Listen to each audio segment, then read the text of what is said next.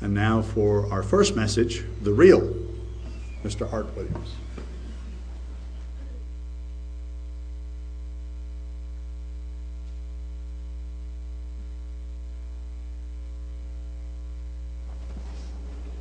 Kind of like being taller.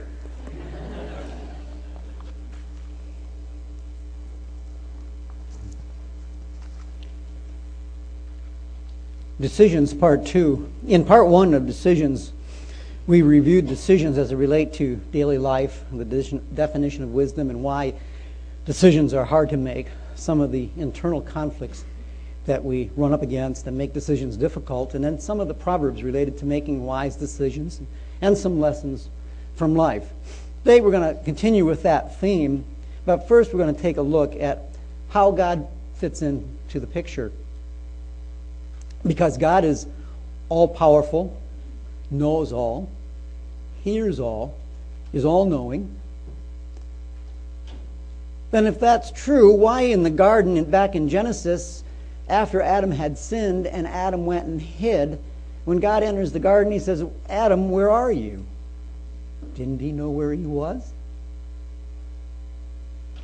In the book of Job, in the early chapters, God says to Satan, where have you been? Didn't he know?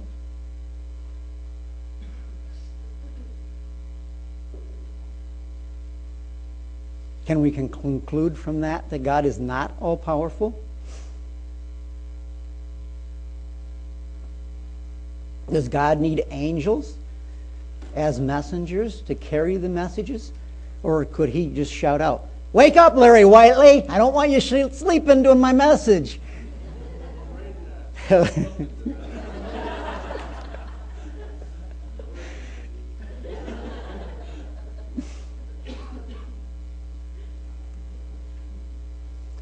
The answer is really quite simple.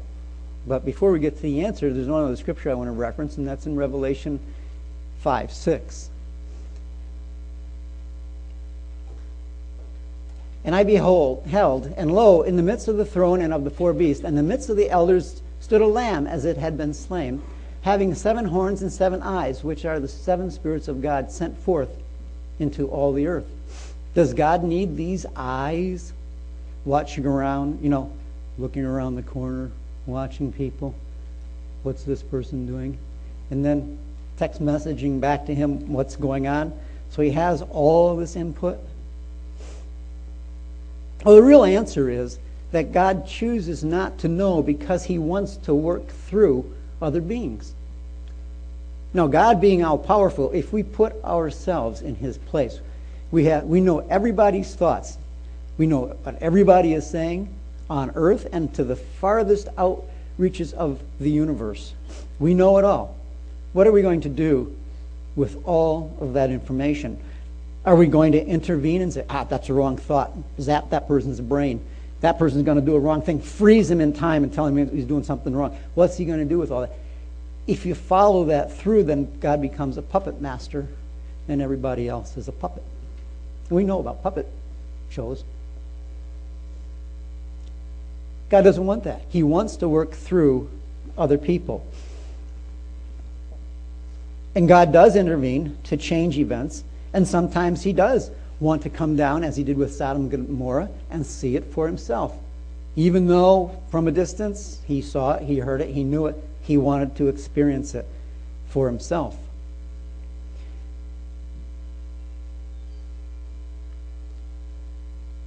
If God had no need or interest in other beings, such as Satan and angels, good or evil, ultimately, why even have man around? In human terms, everything on earth almost becomes a fancy, large, big old video game, and we humans, once we get bored with it, we throw it away and move on to the next entertaining idea. It's kind of a little story about a man that's experiencing a flood. And you've probably all heard this story numerous times. It starts to rain real hard, and the water's starting to rise. It gets up to the front door, and the guy comes by in a truck and says, "Hey, mister, I'll save you. Get in the truck." And the guy says, "No, God will save me." A little while later, the water's coming in the front door, and it fills the first floor. And he runs up in the second floor. A guy comes by in a canoe. Hey, mister, come with me, I'll save you. And the guy says, no, God will save me. A little while later, the water's coming in the second floor. He crawls up on the earth. A helicopter comes by and says, I'll save you. Climb the rope ladder. I'm throwing down to you. The guy says, no, I don't need to. God will save me. Floodwaters comes by. The house collapses, washes him away. He dies. Goes up, meets St. Peter at the pearly gates. Why didn't you save me, God? I did. I sent a truck, I sent a canoe, and I sent a helicopter. You know? God works through other people. Or people, I should say, not other people. But before we go on, I want to interject here what the essence of religion is. Because if we look at the first 5 Ten Commandments, they provide us guidance for the relationship, man's relationship with God. The second 5 provide guidance for man's relationship with other men. And what's a relationship? It's the inner workings or interface between people or men or objects, whatever. And in the case of God and man, what's the interworkings comprised of? Well, man's conduct and behavior, springing from intellect, emotions, genealogy, and other influences that I had already mentioned in previous messages. And later, after baptism, with the guidance of the Holy Spirit, we fight the good fight to change the old ways of conduct and behavior.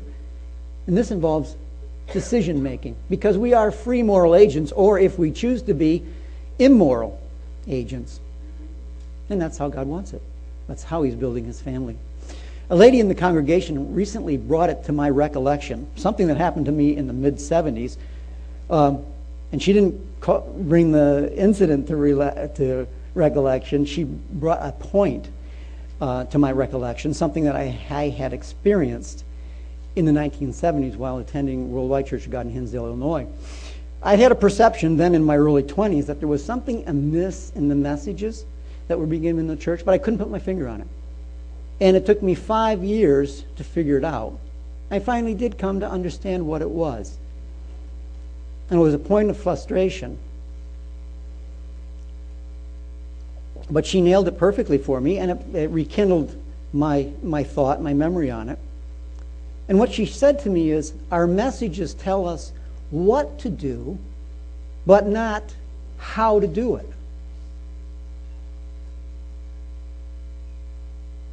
What to do, but not how to do it. Look at the Ten Commandments. They tell us what to do. And we'll get into honor your father and your mother later. How do you do that? We take it kind of for granted, but it can become a complicated situation as life goes on. I didn't find any solutions in the Hinsdale, Illinois church, so I came up with my own solution, which was to read voraciously historical biographies of famous people and very difficult decisions that they had to make. You name the famous person. About the only one I didn't read about was probably Genghis Khan. But you name him, Napoleon, Washington, Patton, all the great admirals, great war people from World War II, and studied the decisions that they had to make and why they made them and what the risks were that was involved, who they believed and who they didn't believe. And I also took a course in the local university, Understanding Human Behavior, Psychology 101. Got to help me understand how my brain works, which for a musician is sometimes a mystery. After all, my degree is in engineering, so I think in black and white terms. It's real easy for me. Everything is just described by an equation, isn't it? Of course, people aren't described by an equation. I've heard it said some years ago that there are no gray areas in the Bible. And this is a great learning point for decision making, I think. The statement standing by itself without qualification actually isn't true. After all, how many iterations of prophecy do we have? If it was absolute, there wouldn't be so many iterations of prophecy in the future, or going back in retrospect. You can look at all the charts that people make. This was a prophetic event, that was a prophetic event. and so on. And does the Bible actually contradict itself? I'm going to turn us to a scripture here, Proverbs 26, verses 4 and 5. Can we get both 4 and 5 up there, Brian, simultaneously? Not at the same time? Okay. 4, answer not a fool according to his folly, lest thou also be like him. And verse 5, answer a fool according to his folly. There you have a conflict. First one says, don't answer a fool. Next one says, answer a fool. An apparent contradiction, and it could be classified as a gray area. But if you sit down and meditate on those two scriptures, you will come up with an answer. And I'm going to turn to it in my Bible so I can have them both before me at the same time. And the answer is actually by understanding the last part of that scripture.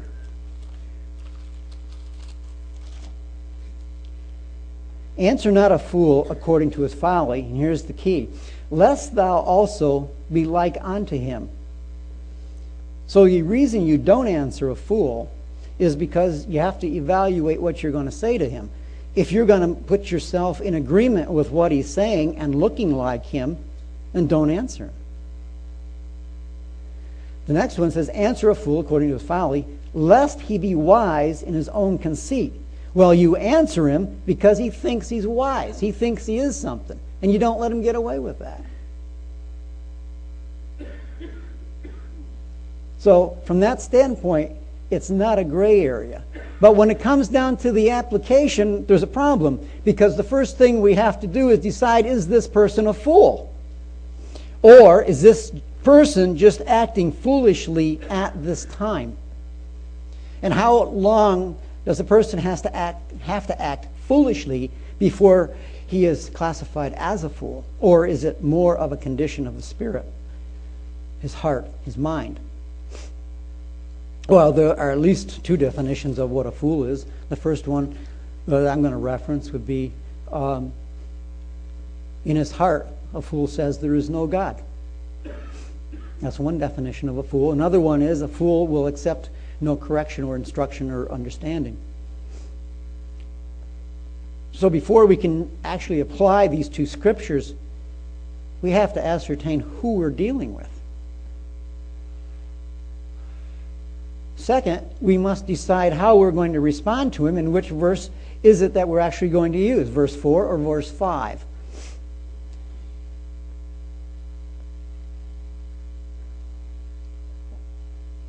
Some of this is hard to determine if you just met the person a few minutes ago. You almost have to know the person very well, or you have to talk with them and find out the answers to some of these questions to make the determination, am I working with a fool here, and how do I respond to them? If the better you know a person, you might understand that he is just flippantly saying something because he's depressed or angry or something like that, and not bringing every thought into captivity, and it's kind of running off at the mouth and doesn't really mean what he's saying. So it's a difficult thing to apply because it takes additional understanding of the situation.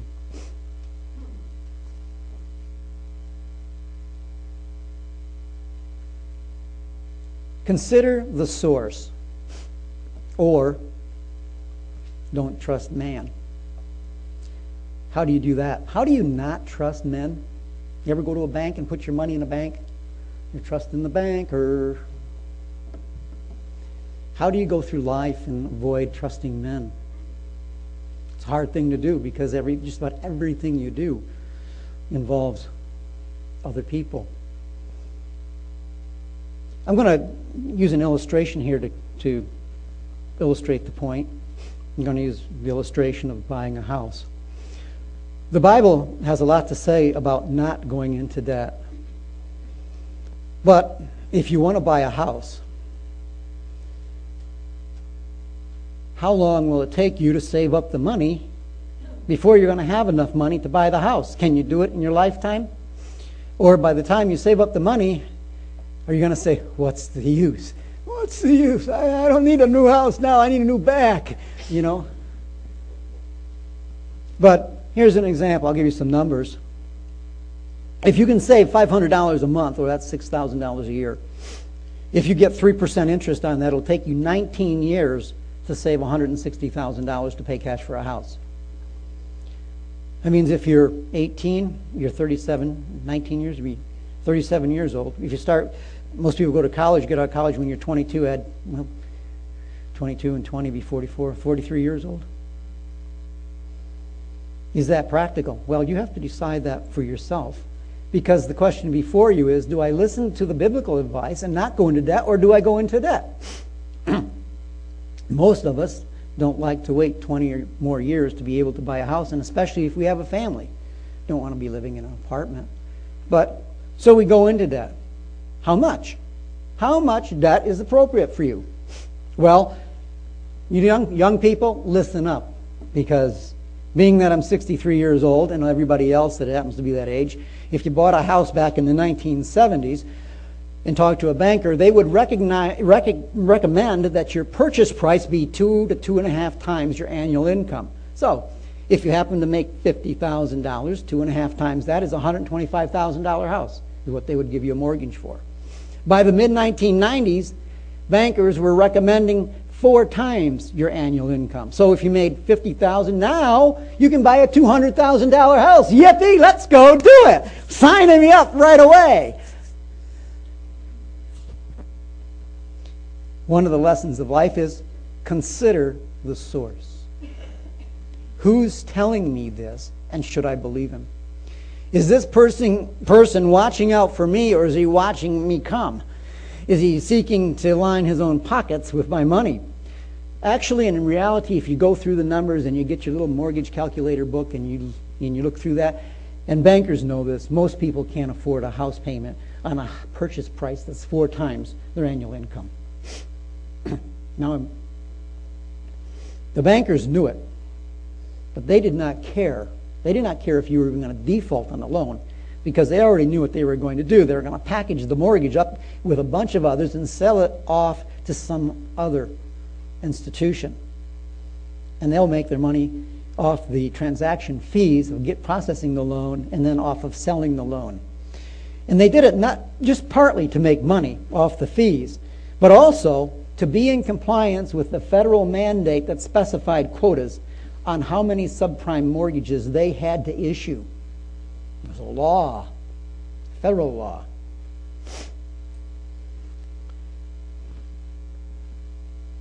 Consider the source.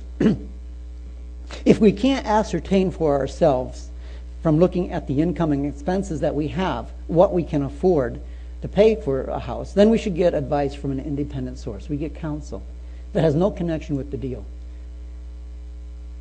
But truly, the real answer is for you to learn how to come to that decision yourself, because even independent sources can be wrong. And I'll give you an example. When I bought my first house, it was back during the Jimmy Carter times. Mortgage rates were up at 18%. I could assume a variable rate loan 3 percentage points higher than the current loan. It was 9%. I could assume it for 12. No, not knowing very much about adjustable rates loans, I went to a lawyer and asked him, is this a good idea? Now, I gave the lawyer, handed to him, a little pamphlet that said everything about this loan, how it's structured, how it works. Because I thought he would open it up and read it and then peruse it and come back and make some comments. What does he do? He sits it down in his desk and proceeds for the next 42 minutes to tell me why adjustable rate loans are no good. I would say he had a preconceived idea or some kind of bad experience with them. Well, at that point, I was thinking, well, I'm not going to do the deal then. I called up the real estate agent and I said, let's go back and look at the place again. So he took me back there and I told him, I'm really concerned about assuming an adjustable rate loan. And the real estate guy says, well, yeah, you could be, but interest rates on mortgage loans is 18%. Nobody can buy right now anyway. They can only do one thing, and that's come down. That's when the light bulb came on. He's right. So the source that I went to get the advice, the lawyer, who you would think would really know what's going on, was wrong. I bought the house. My initial payments were $660. Within 2 or 3 years, that was $220, and I was getting letters from the mortgage holder saying, come on in and refinance. We can get you a good rate. Yeah, a good rate that would cost me $500 a month. While buying a house is probably the largest single purchase the average person makes, it may not be the most difficult. Many of the most difficult decisions that we have to make, and I forgot to put my stopwatch on myself. I don't know when I started. I think I have about 10 minutes. A lot of the most difficult decisions involve people. Now I want to get back to the commandment. Honor your father and your mother. How do we do this? It's real easy to say, I honor my father and my mother. We keep their birthday every year. We keep their anniversary every year. And that can be a heartfelt effort. You put in a lot of effort. You make the cake and decorations, and maybe you bring them over to somebody's house so it's a surprise. And you can put a lot of effort into that. But in terms of substance, there's not a lot of substance to that. We can honor our parents with substance by fulfilling their wills, wants, desires, their desires even for us. My mom wanted me to go to music school, Juilliard School of Music. I didn't want to do that because music to me was a hobby, and if I made it my profession, it would no longer be a hobby. It would be work. I wanted to go into electronics, which I did. But I didn't fulfill her will in that way. But there's other ways. If you're abiding at home with your parents, house rules. Someday you'll have your house and you can set the house rules. But until that time, hey, babe, that's the way it is. There's chores, there's helping out around the house. All that is part of honoring your parents. But there comes a time. And if your parents are elderly or have since passed away, you'll know what I'm referring to. Our parents can become aged and they can't drive. They can't live alone anymore because they're a hazard to themselves. They're a hazard to just being in that house alone. They might, cause a fire, burn the house down, kill themselves. So in some cases, we have to step in and work against their will. And that can be a very difficult situation to take someone you love and care about and cause them consternation, especially if they've lived in a house for 50, 60 years, raised their family, and their kids live there. Everything they know, all their friends are there, or were there. Most of them maybe have passed away. And then you're going to take them out of upstate New York and move them to Oklahoma. You really know nobody except immediate family. My mom said she doesn't even remember when my sister asked her, how did you feel about the day we left the house in New York? Because my sister said to her, you want to turn around, Mom, and wave goodbye to the house. My mom said, I don't even remember that day. She totally blotted it out. It was too stressful.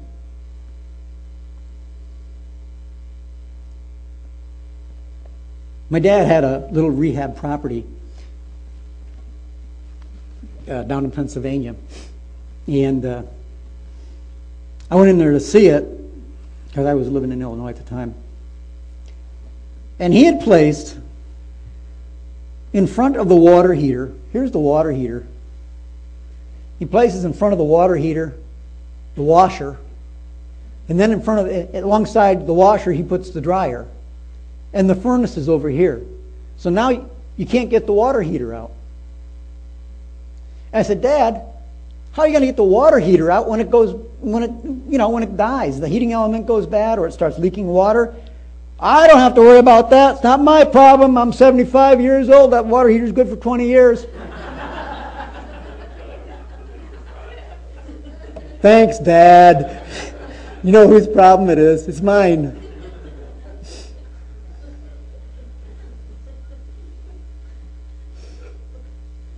But Dad, he was good that way. I took him 2 garage door openers.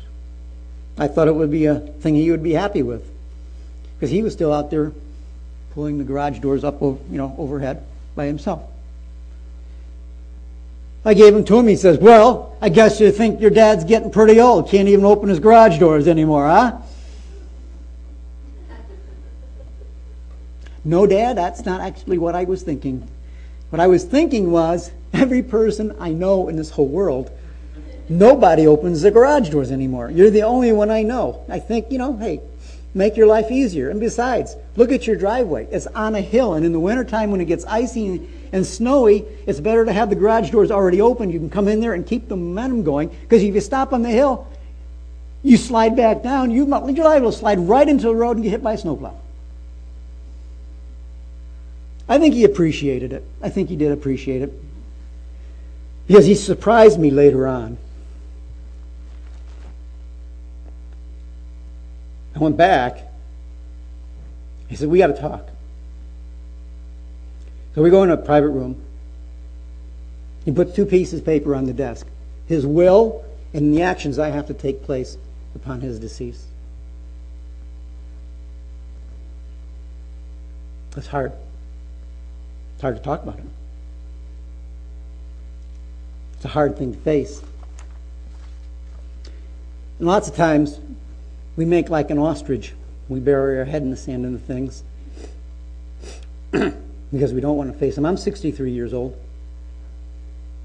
God's given me 70. By my math, that's 7 more. But my mom, she lived to 89, so she had a good start on her second life. But there's 3 human responses that we may make to these things. One is denial. It's a defense mechanism. It's a refusal to admit or accept or recognize something that has occurred or is occurring. And it protects us from things we don't want to have to cope with. And this saves us from some anxiety and pain that we otherwise would have. You can find that with drug addiction and alcoholism. And there's 2 others. I think my half hour is about up here. 2 others are repression and suppression. Both of these are also defense mechanisms, essentially a derivative of the first. And I won't go any further into that, just except to say that. So there are a lot of things to learn about how to do with the Scriptures. And they're not easy, necessarily, to dig out. It takes some study, some reading, perhaps on subjects you're not familiar with. And my purpose today is to get you to think. Think about life, thinking about the words that are in here, and how can I apply them better, more fully.